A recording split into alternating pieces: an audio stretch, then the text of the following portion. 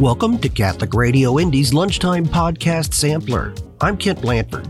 Each week, we'll bring you a sampling of some of the best Catholic podcasts being prepared and shared out there on the internet. I know a lot of our listeners are parents, and that in and of itself is a challenge. Add to that the call to be a Catholic parent, and the task doesn't get any easier.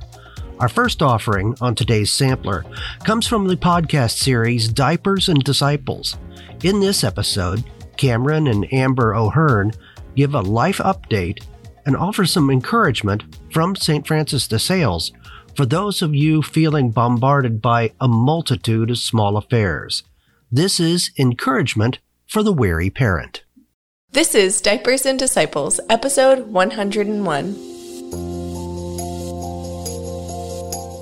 On Diapers and Disciples, we're talking about living out the Great Commission as a family. I'm Amber O'Hearn, and I'm here with documentary filmmaker Karen O'Hearn.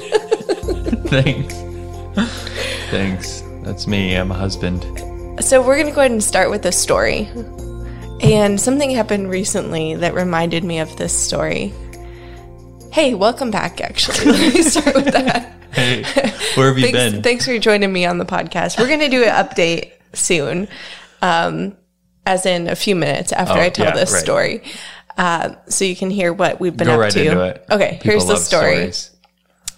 A few years back, Cameron needed some dental work, and so he went into the dentist's office. Was it a root canal or a crown? I don't remember because that year I had a lot of dental work done, but I loved this dental office. And I felt like I was home here. Felt like everyone treated me the nicest way they could. And yeah, I loved going into this place and really loved the dentist. You know, I like female dentists because they're more gentle and like they feel like a nurse, you know, they're taking care of you. Yeah. Can I do a little side note?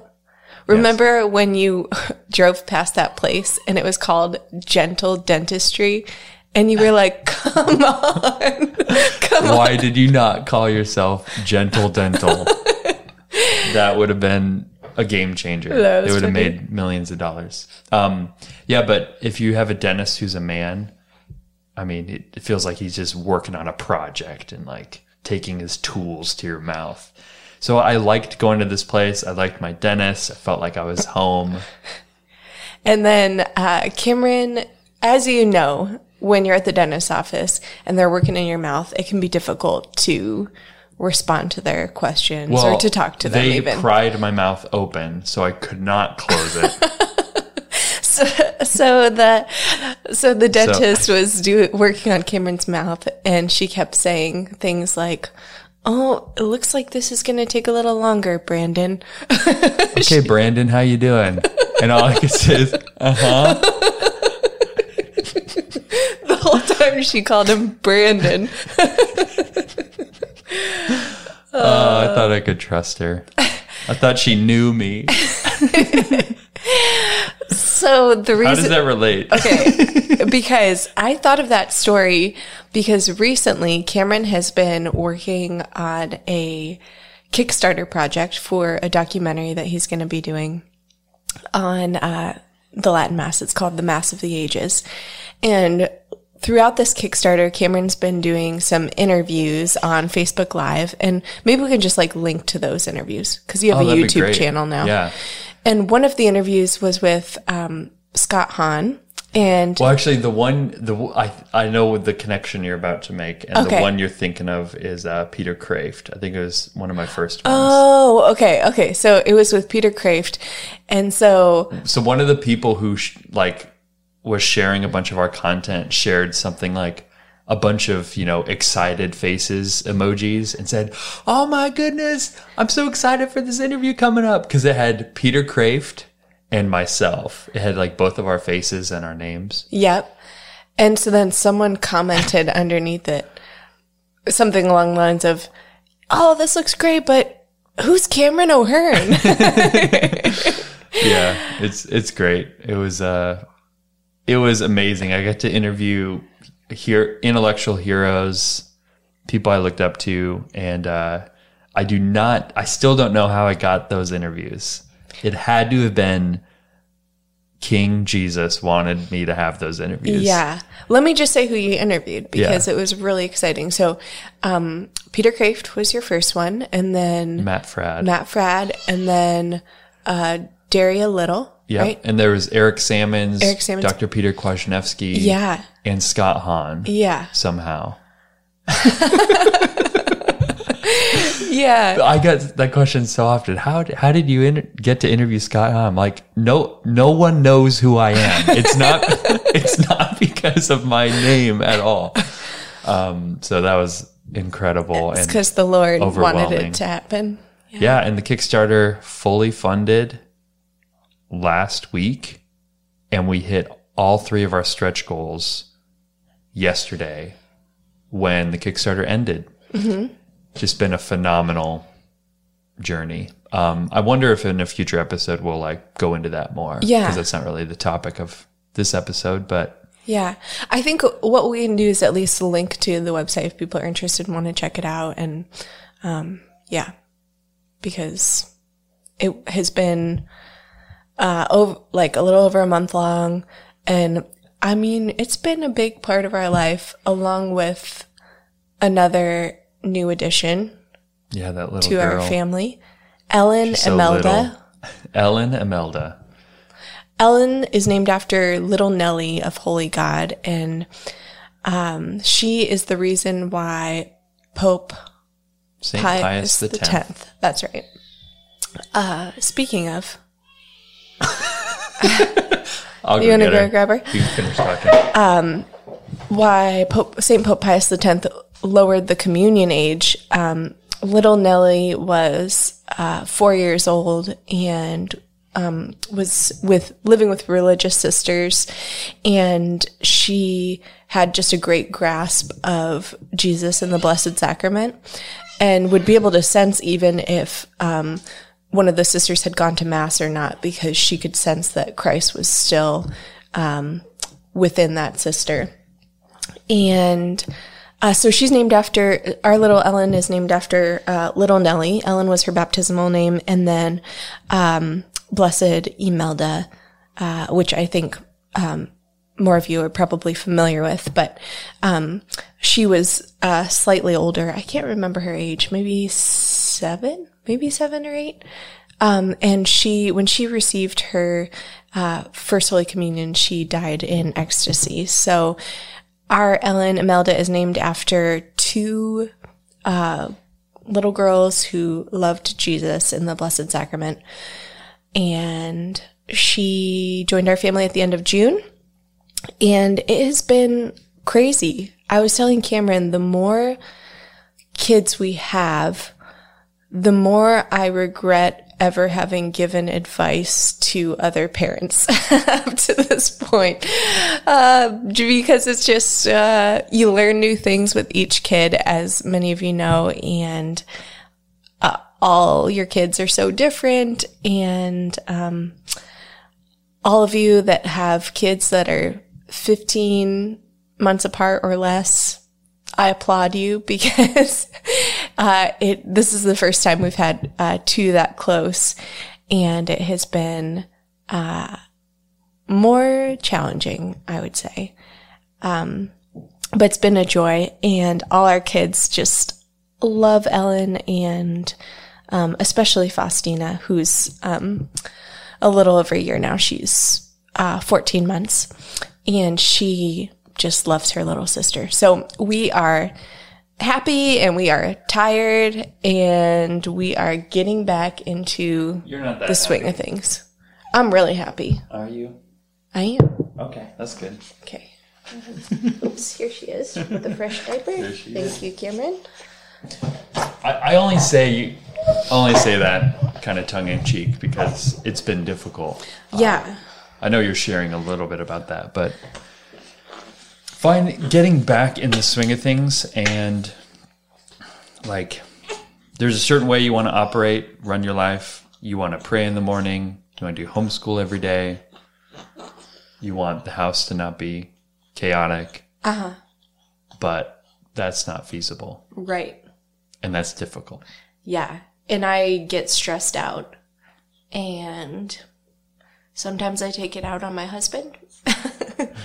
And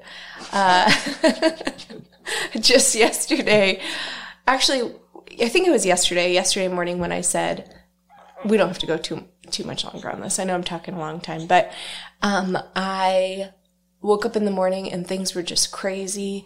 And I was feeling like overwhelmed, and we were just jumping into things. And so I said, I'm just going to take the kids on a drive and go get a coffee.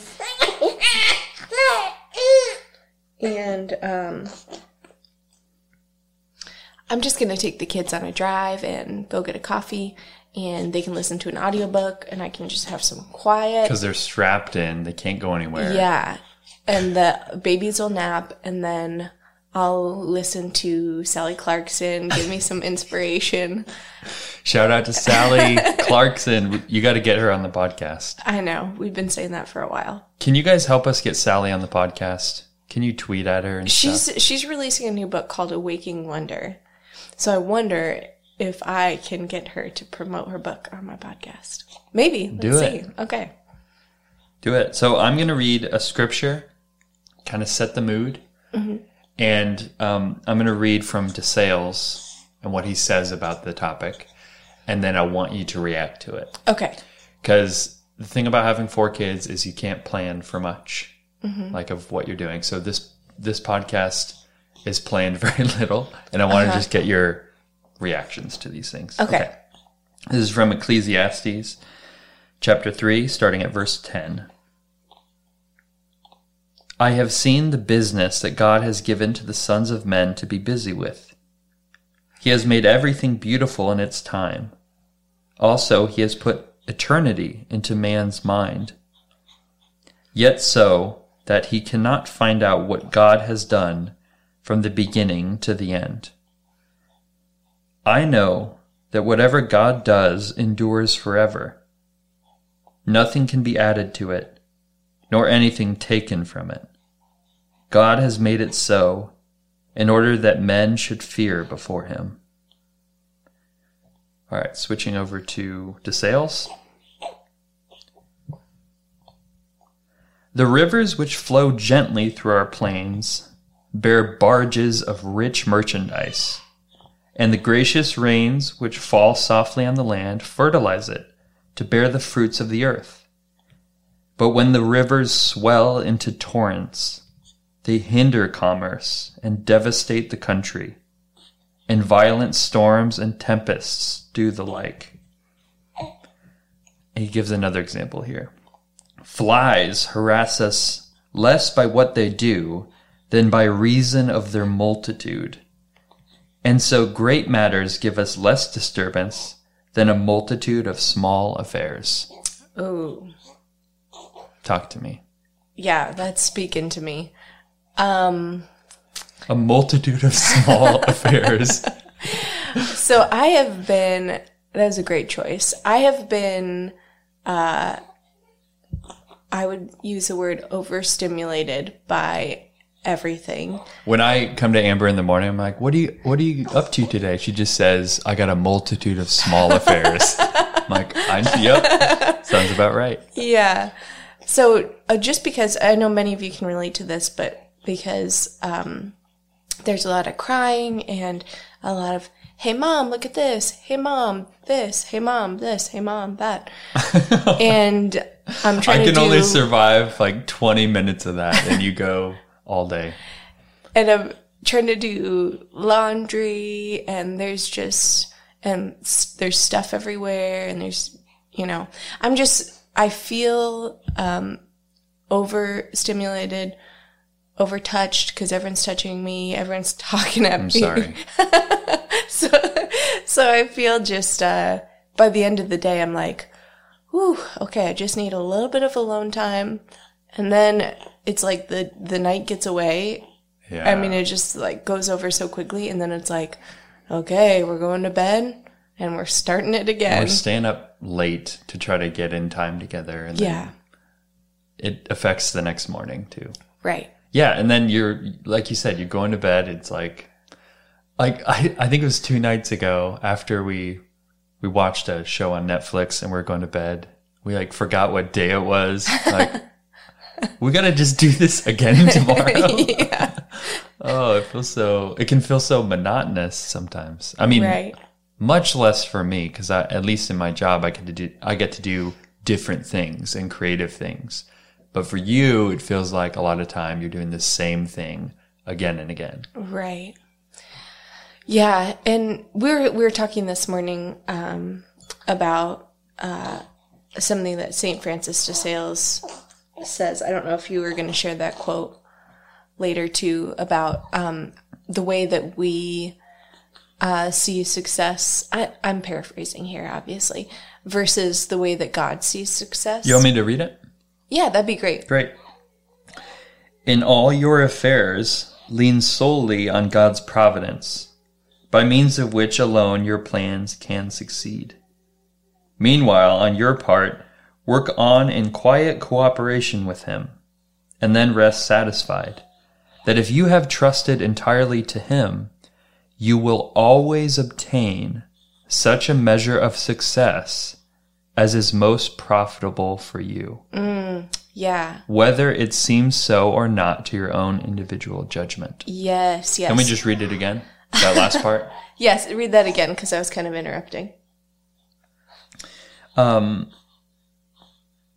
Work on in quiet cooperation with Him, and then rest satisfied that if you have trusted entirely to Him, you will always obtain such a measure of success as is most profitable for you.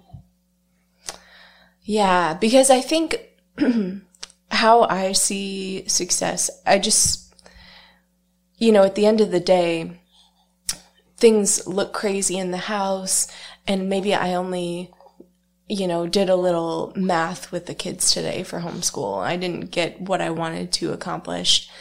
And it can feel like, oh, was today even a success?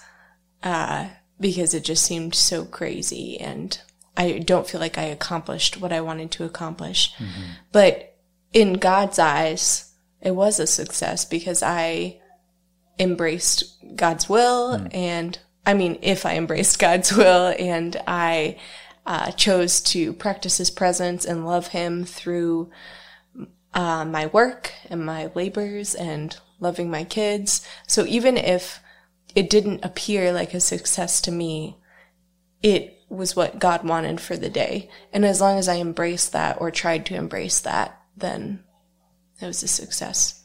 Do you agree?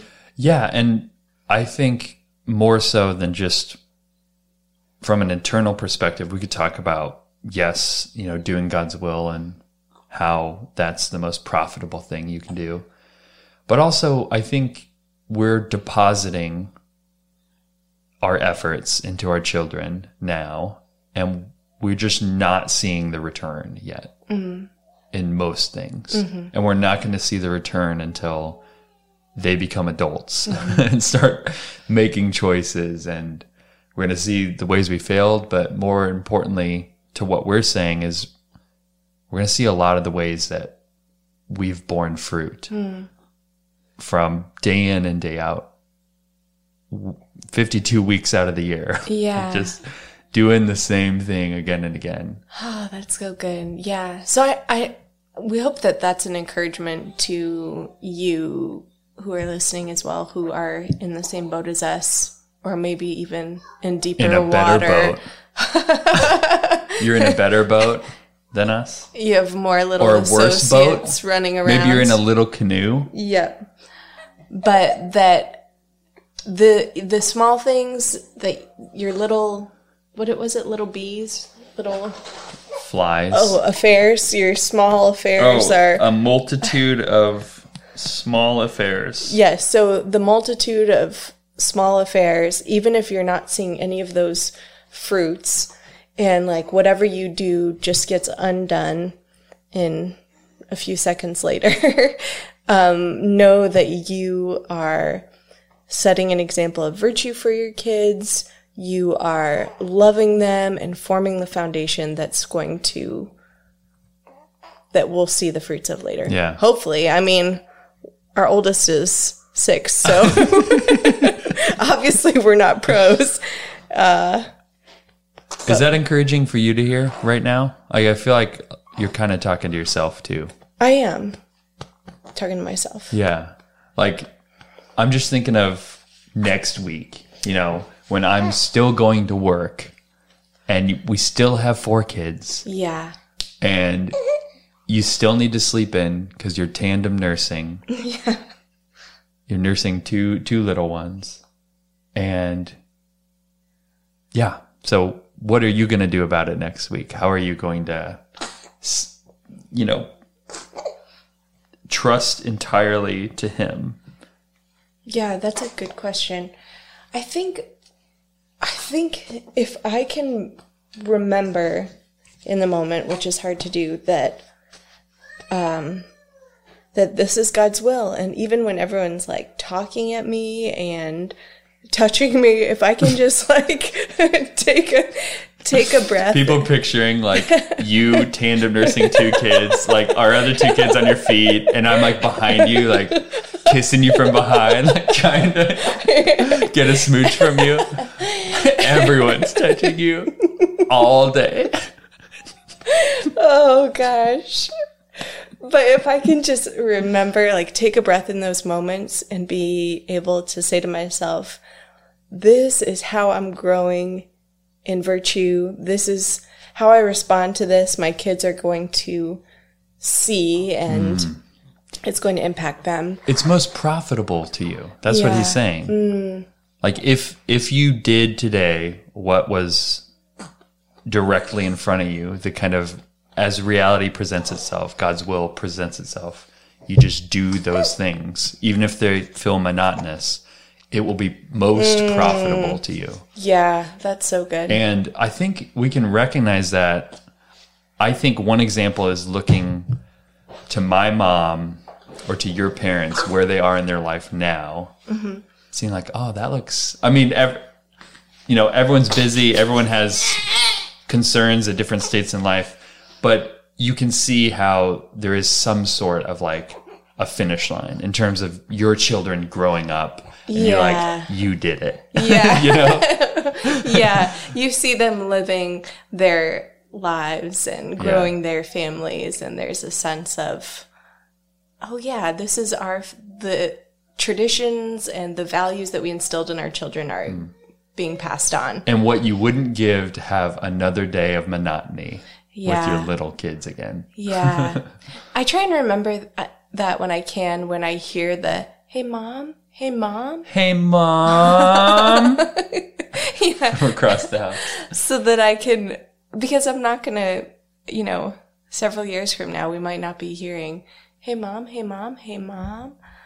And so I just want to love that and embrace it. And you know what I'm excited for though? What are you excited for? Is when we're retired and our kids come over after we've slept in, after we've gone to mass, and we have like donuts with our crew, with our mass crew, other older people. Yeah. And then we're playing a board game with our family, our kids. Yeah. And I'm reading the newspaper. What are you going to be doing? I want to play board games and read the newspaper. Yeah, I'll probably be reading a book.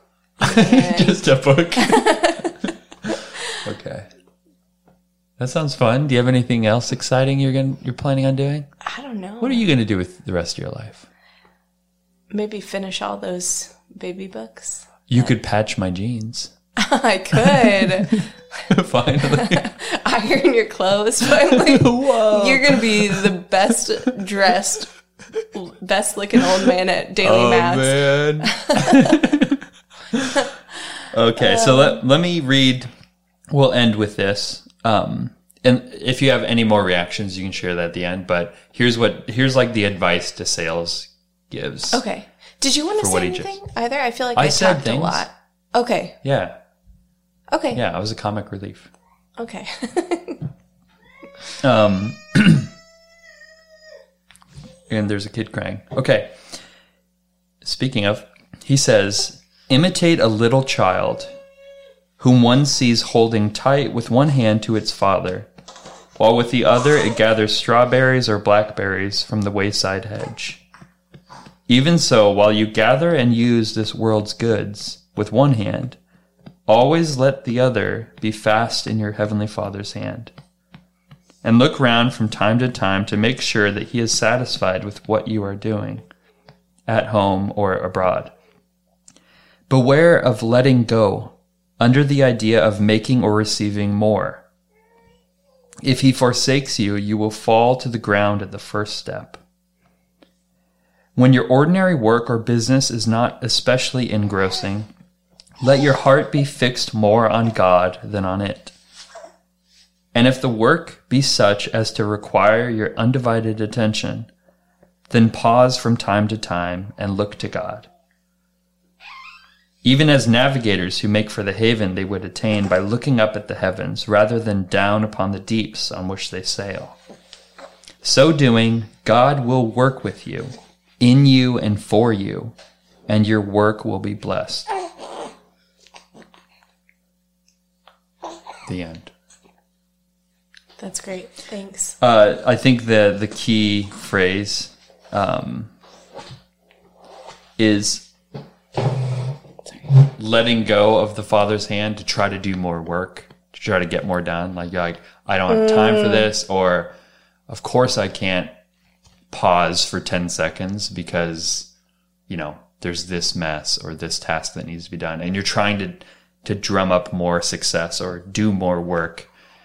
And you're forgetting that that's when you fall. That's when you So, do you have any more thoughts on that? That's good. It reminds me of also something I read in from Saint Teresa of Avila. She said, take that, girl. Okay, thanks. This was from Interior Castle, and she was talking about prayer, and she said, provided that we do not abandon our prayer, the Lord will turn everything we do to our profit. So as long as we have the Lord in mind and are not abandoning him, everything we do is going to be, he's going to turn everything for good. Amen. So thanks so much for listening, and thanks for being patient. Yes. With us, having 4 kids, running a Kickstarter. I'm trying to get close enough to the mic. We know a lot of you are in a similar boat, so solidarity. We got this. Thank you all so much, and we continue praying for you in our daily rosary, and I'll just go ahead and close us in prayer now. In the name of the Father, and the Son, and the Holy Spirit. Amen. Lord Jesus, thank you so much for this time this morning to share and to think about you and how you're working in our lives. I pray, Lord, for all those who are listening today, that you would give them the grace that they need, and the peace that they need, and the joy to do their tasks and what you have ahead of them today. And Lord Jesus, we love you. We thank you for our families, and we offer this day to you in your holy name. Amen. In the name of the Father, and the Son, and the Holy Spirit. Amen. Hi friends, you have been listening to Diapers and Disciples. To find out more about the podcast, you can visit diapersanddisciples.com. You can also visit us on Facebook and Instagram at Diapers and Disciples. To learn more about supporting the show, visit patreon.com/diapersanddisciples. Thanks so much for listening today. Until next time, God bless.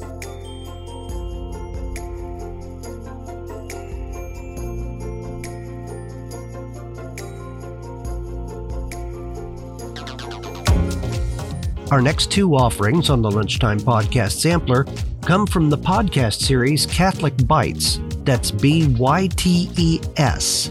On Catholic radio, you hear a lot about apologetics and how to defend our faith properly. On our first episode from Catholic Bytes, Father Conrad and Father Griffin begin the episode by discussing what not to do when giving a defense of the faith. You may have great explanations for the various questions about faith, but if you don't present it in the way that is well received, it may not work out so well, or worse, you could turn someone away from the faith. But don't worry, they close the episode with some practical tips on how to do apologetics well.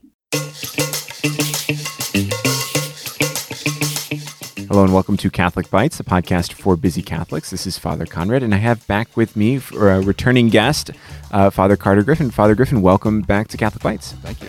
It was like literally breaking the fourth wall, like 2 seconds, and then, or no, maybe like 5 minutes, and now you're back on the show. So returning guest, for sure. And the last conversation we had, we talked a little bit about apologetics, and today we're going to talk about the practical side of those things. So, and you had a great suggestion while we were off mic, which is apologetics done badly. Yeah. So what's your horror story? What's the worst you got? I think the horror story is somebody who has read up on apologetics, knows all of the kind of the pat answers, and like dives in, wanting to change hearts, change souls, and basically bludgeons someone to death with his arguments, and maybe he wins the argument. That's actually even worse. Yeah. Because then he goes away feeling smug and self-satisfied, and not only has not won a soul, but probably pushed that person further away, maybe forever. And so apologetics are really important, but they can also be used as a weapon. Sort of the what everyone is saying today, weaponizing. Weaponize apologetics, and I don't want to overstate the case. I don't think that often happens deliberately. I don't think there's bad will necessarily involved. People just get enthusiastic and kind of they see the truth so clearly and they want to share it, and so they become. But I think we have to be really careful, in that people approach our Lord in different ways, and those who will find an intellectual approach more helpful, that we need to be ready for them and sort of give it to them in a way that they're best able to receive it. Yeah. So I think that would be that's sort of the horror story, and I think every priest has heard maybe examples of that too. Yeah. That brings me to and it's a great thing. And we didn't plan this, but it brings up my favorite quote from St. Thomas, which is everything's received according to the mode of the receiver, and which is, if someone is not ready to receive your argument, even if your argument is right, it's not going to reach the goal. And I think when I think of bad apologetics, I think about those people, and this isn't a Catholic example, I think about those people who stand outside of baseball games with signs saying like, "You're going to hell, the world's ending, you're going to hell." And there was some on our campus last semester, and I always wonder, like, what's their end goal? Because like, it's not the most like convincing, even if they're right, even if they're all right, even if they're like, we've been deluded this whole time and they know the secret and the world's ending and we're all going to hell. It doesn't seem like their method of speaking to us is there to convince us to change our way. It seems like it's actually more just about showmanship than anything else. And that one is certainly, there's reason, I suppose, of a kind involved in that. That tends to be more kind of emotion against emotion. Yeah. Whereas I think what we're talking about with the guy with apologetics is similar to that in the sense that it's equally, I think, ineffective if it's not done well.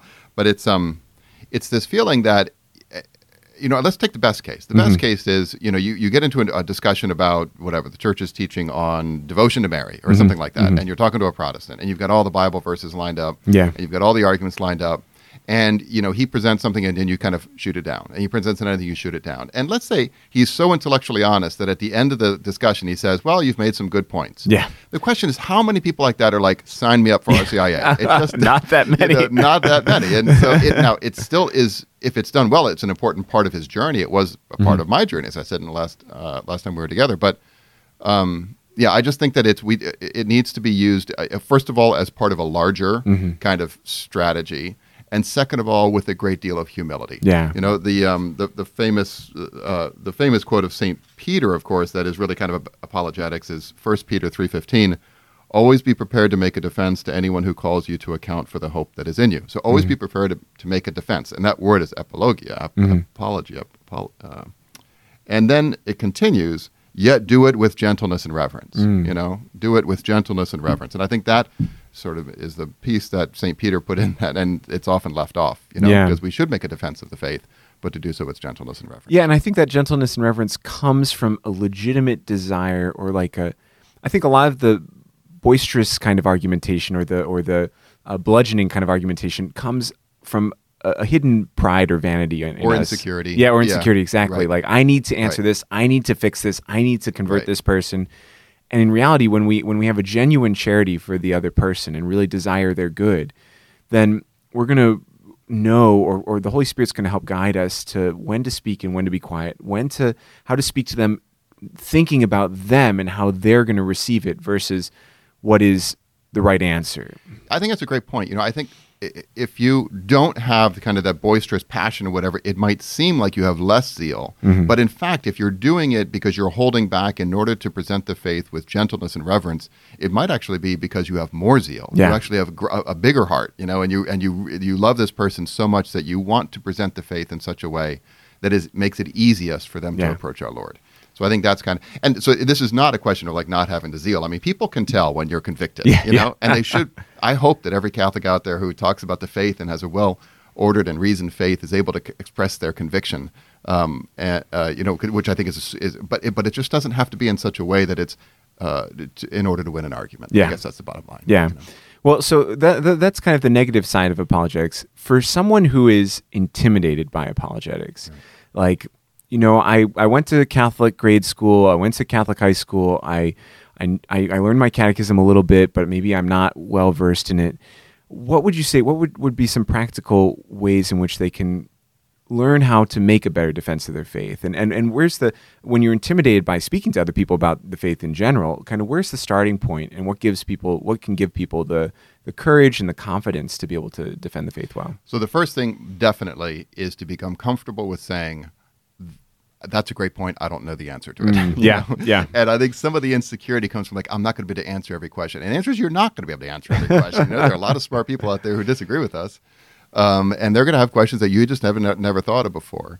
But together with that humility to be able to say, that's a great question, I don't know, also to have that interior conviction but someone has thought through this before, right? And there are like a lot of smart and wise Catholics through the centuries, and there's really nothing new out there. And it's not a question of sort of coming up with a pat answer, but it's like this has been thought deeply by people. And I just have to experience that, expose myself to this. So the first thing is the humility to be able to say that, but the conviction that's underneath it, that it can be addressed. The second thing I think is there does need to be a certain amount of formal preparation. I mean, personal preparation, right? I mean, there are a lot. Some people have called it the golden age of apologetics, and we have some of the great apologists of all time, I think, living today. Maybe the greatest of all time. I don't know. I mean, guys like Peter Kraft and Patrick Madrid. I mean, just these giants, and many others, and who have really changed the world. I think the Catholic world, certainly the English-speaking Catholic world, but So I think being able to take advantage of those resources, and especially, I always find it helpful, and especially when I was a new Catholic, or not even Catholic yet, is to take it sort of an issue at a time. So rather than reading these apologetics books as like sort of cover to cover, sometimes that's helpful, but usually it was like, what is kind of grabbing my attention right now? What was the question that someone asked me I couldn't answer? What is the thing that I struggle with? I'm not sure. I have difficulties with such and such a teaching. Let me do it, because that's when you're going to be most receptive to actually internalizing, because it can't just be spitting out arguments that you've heard, that you've read in some book. It has to be internalized, and then you're saying it because it's coming from your own heart and your own mind, and therefore you're saying it with genuineness and conviction because it's really you. Yeah. And it's not just someone else's argument that you're parroting. So I think those would be some initial steps anyway, in terms of the preparation beforehand. Yeah, and I think that internalizing point is really key, because the thing that is convincing most often is our conviction as opposed to the rational argument. Most people don't respond well to rational arguments, and if they do, it's like you said earlier, they have a very honest mind, which is a very rare commodity these days. And so what is more convincing to people is the facts of our own convictions and willingness to kind of, and this is where kind of the secondary aspect of apologetics comes in, the willingness for ourselves to believe these things, to lay down our lives according to these principles, that know that I'm really walking the walk and talking the talk because I believe it's real. Yeah. And then your argument hits with so much more force then. And what that means too is that if you're not the most intellectual and you don't have the most understanding, and yet you do have this firm conviction of faith, you can still be a great apologist by the way you live your life and the way you express yourself, even if you don't have the perfect answer and all the Bible quotes like right in your mind at the same time. Right. And I think precisely because not many people are sort of as intellectually honest as we'd all want to be, we're sort of changing our minds on the spot, very often sort of sending ending a discussion where maybe you haven't convinced each other, but saying, well, let's send something to each other. And you have maybe an article or a book or something like that you can send them, and they can do the same with you, and maybe sometimes those are far more effective because then, I mean, let's face it, you're a little bit less threatened when you're kind of on your own reading something. You're like, this actually makes a lot of sense. Yeah. Whereas when you're with another human being, the ego, two egos are involved there, and it's a little bit harder. Who are you to tell me what to believe and what not to believe? Right. So I think you're right. I think that sort of the credibility of life is probably the most important thing. Maybe after having an interior life where you're actually praying for this person, right? Because it's the grace, again, that's going to move even the intellect, not just the will, but the intellect. And then I think at a practical level, in the discussions, it's to allow room for some back and forth, that it's not just us kind of talking down to somebody, but really receiving and listening, where are they? The Holy Father often talks about accompaniment, starting where they are. I mean, that's just a classic pastoral principle. Like, you can't start 5 steps ahead of them and expect to walk with them, right? You have to figure out where they are. So really learning like the art of listening. Friendship, I think, is a part of this, right? That when people know that you care for them, that you love them, they're much more open to listening to you. And then, I think trying to sort of keep the discussion tight. So it doesn't just kind of sprawl everywhere. So, well, let's talk about this issue, and just kind of stay with this. And maybe we're not going to come to any huge conclusions, but at least we can have a really deep and interesting and friendly conversation about And I think it would be good, too. I mean, this just came to the top of my head. It'd be good to practice, if you don't feel comfortable with certain arguments, then practice with someone who you do know is, and play devil's advocate a little bit and say, what about this? What about that? And have your own kind of conversation so that way, again, it's more internal and kind of the responses to different things. I think could be incredibly helpful. Very helpful. One of the things we've done, we're in our 11th year here at John Paul II Seminary, and from the beginning, we wanted to have apologetics to be a part of the formation of seminarians. And the way we went about it is sort of this idea where it's actually kind of an ancient idea, a scholastic idea of sort of starting out with all the arguments against our position, against the church's teaching in this case. So you start with all the arguments against whatever the church is teaching on contraception or whatever it might be, and so you go through all those things, and then you kind of explore the church's teaching very briefly, and then you respond to all those first objections.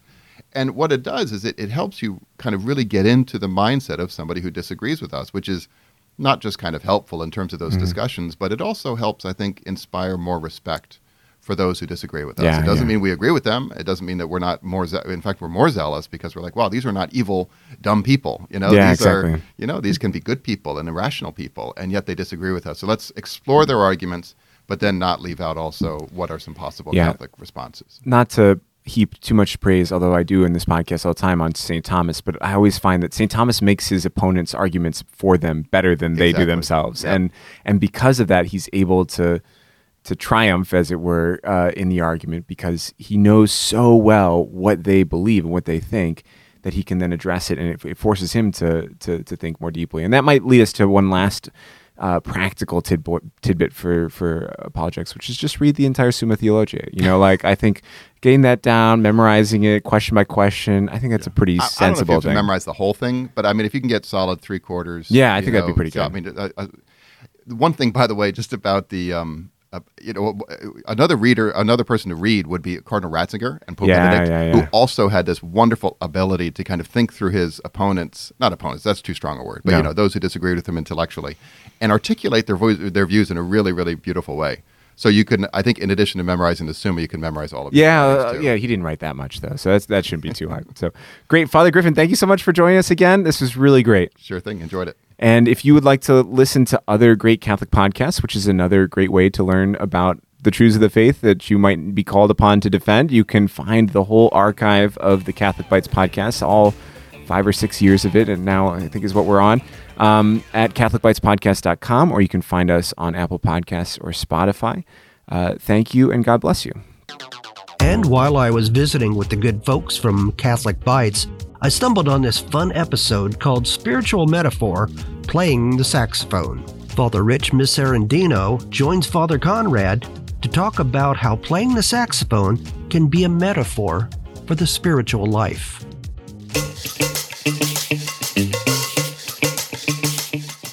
Hello and welcome to Catholic Bytes, the podcast for busy Catholics. This is Father Conrad, and I have with me Father Rich Miserandino. Welcome back to Catholic Bytes. Thank you so much. It's great to be with you, and it's great to be here again. And Father Rich, what some people might not know about you, we've done podcasts on science in the past with you, and that's been really cool. But what some people might not know is that when you went to undergrad, you double majored or dual degreed in like physics and saxophone, right? From like the Eastman School in Rochester. Yeah, I was actually like the nerdy version of Batman. So I had like my secret identity and my real identity. And so by day, I was a physicist and I pushed electrons around. But by night, I was a saxophonist. I went to the Eastman School of Music, studied music. And I used to practice for 4 hours a day, believe it or not. As a priest, I don't quite have that time. Yeah. But, you know, one of the things that I've tried to do is tried to keep it alive, so to speak, to practice as much as I can. Yeah.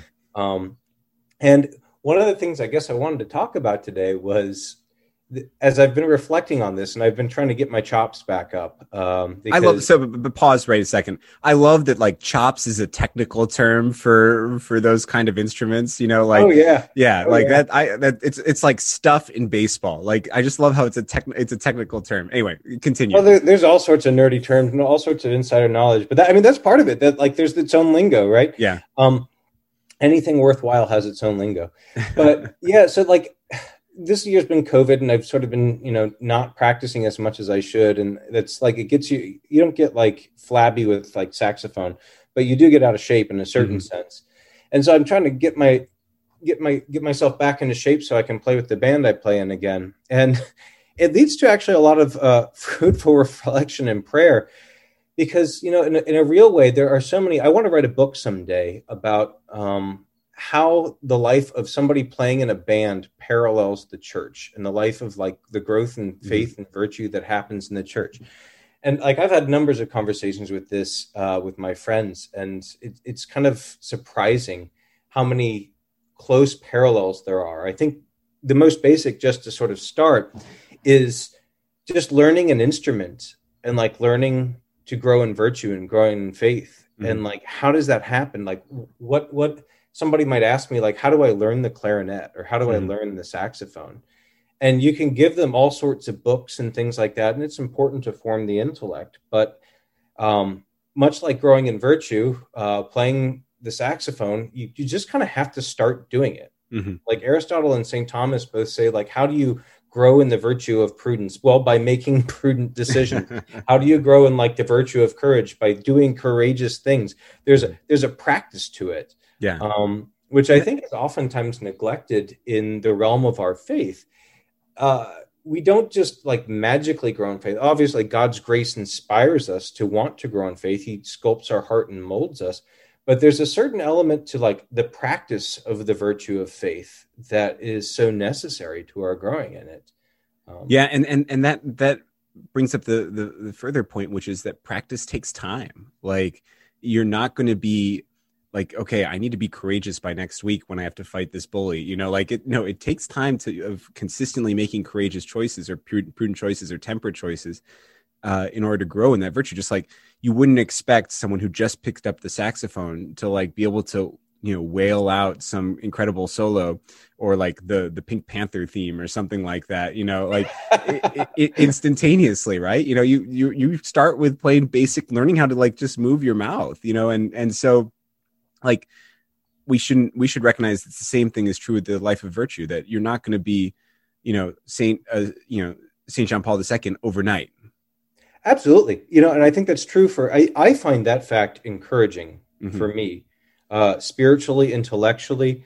You know, Rome wasn't built in a day. You don't learn an instrument all in one night. And, you know, the thing that I actually find consoling, almost in like a backhanded compliment sort of way, is that I remember back to when I was in like fourth grade, first learning, and I sounded like a dying goose. But everybody sounds like a dying goose for the first couple of years. And you kind of have to push through it and, you know, take baby steps. But the thing that really gets you through is having patience with yourself and the discipline to like try again. If at first you don't succeed, okay, well, you played and you got maybe half of the notes right. Okay, well, if you just throw in the towel and say like, I can't do it, well, of course you can't do it. Like you can't do it that. But I think all too often, like I find in my own heart, the challenge with, you know, like growing in a habit of prayer, one of the things that's most important is that consistency, that discipline to really like dedicate, say like, this is the time I'm going to set aside for prayer. And then some days it's going to go wonderfully. And you'll be like, wow, I've made real progress. And then some days it's not. I mean, even talking to my friends who are like the pros in the military bands here in DC, they'll be the first to line up and tell you that they have their good days and their bad days. I mean, these are people who do music as a job. Yeah. They have their highs and their lows, and it's the same thing for any great saint. When you look at their prayer life, they'll tell you, yeah, there's dry periods and there's periods that are really great. And like there are periods where I'm really attentive and then periods where I'm scatterbrained. And it's just the consistency of habit, the consistency of, giving ourselves to it that ultimately bears fruit, opening of ourselves to God's grace. Yeah. And I think having someone there to encourage you is important in that too, right? Because like when you're a little kid and you're learning the saxophone, your parents tell you that it's the most amazing thing they've ever heard, right? And that gives you the strength and the courage to move forward and to continue practicing. But then also having a teacher who can help you. It's very rare that you find people who are self-taught in an instrument, right? Like there's usually you take piano lessons or you take violin lessons or something like that. But having a teacher who can help instruct you and move you forward, and point out things that you might not realize you're doing or stuff like that. That would seem to me to be pretty important, both in learning an instrument and the life of grace. Absolutely. There was a movie that came out a few years ago that my siblings were all musicians. And so we went to see it all together, actually. It was called August Rush. And I don't mean to rag on it. It's a nice movie for what it is. But there's a scene in it where this little kid, maybe 12 years old, is sitting at a pipe organ. And he just like starts playing. And like pulling out this, and like an organ it's like 50 instruments combined. Exactly. We were all like, how in the world does he know what things to play to make like the right sounds? Like he's never seen one of these before. And there is something to that. Like you absolutely need somebody to guide you. And what's more important, I would even springboard off of that. I'm so glad you brought up like about lessons. Like we all need, that's the reason we have the church community. That's the reason we have priests and spiritual mentors and spiritual directors and things like we encourage each other and build each other up in prayer. But more importantly, I would say that along with lessons, one of the greatest ways to grow in musicianship is to listen to good recordings. Yeah. Yeah. And I would say that, because, I mean, that's how you learn the technique of phrasing. That's how you learn the technique of sort of sculpting what the music's supposed to sound like. And I got to tell you, like, there's a great analog there in the lives of the saints. Like, how do we know, like, what to talk about that intimate relationship with God we want? Like, what are the words we try to put to this ineffable thing? The lives of the saints that have gone before us. Like, if I want to learn to play jazz, I'm going to listen to Cannonball Adderley or Coltrane or, somebody like that. If I want to learn to pray or to really grow, and for instance, if I want to grow in the virtue of courage, well, I'm going to read St. Thomas More, If I want to grow in prayer, Teresa of Avila. If I want to be like smart, I read St. Thomas Aquinas. That the saints, they have, they're basically like the masters that, if we listen to them, if we follow them and imitate their example, we pick up the phrasing of their lives. We pick up the means by which we can more effectively communicate what's going on in us in an interior way, but also we, might pick up a few tricks of the trade too. Yeah, and it helps feed your life of prayer, like in a real way, to have good spiritual reading in that way. And I guess the big crossover then, which, if you want to kill two birds with one stone, both listening to great musical recordings and fulfilling your faith life, is to listen to Kanye West's Jesus is King album, because it would seem like that would or Justin Bieber's new album, whatever. I don't know anything about Justin Bieber, but like that seems like the pinnacle of musicianship and the pinnacle of spirituality, right? Well, I would say that we would have a different conversation at a different time about what we mean by pinnacle and musicianship. And, that would be a different podcast for a different time, but I see where you're going with it, and I encourage you in that. It's okay. I've never listened to either of those. That's awesome. Thank you, Father Rich, so much for joining us on Catholic Bytes yet again. And I wish we had some of your like saxophone music to play as our outro music. That'd be pretty tight. But if you happen to record something in the next 5 minutes, you can, or next time you're practicing, maybe we can get that to work out. Probably not, though. We'll probably use our standard stuff.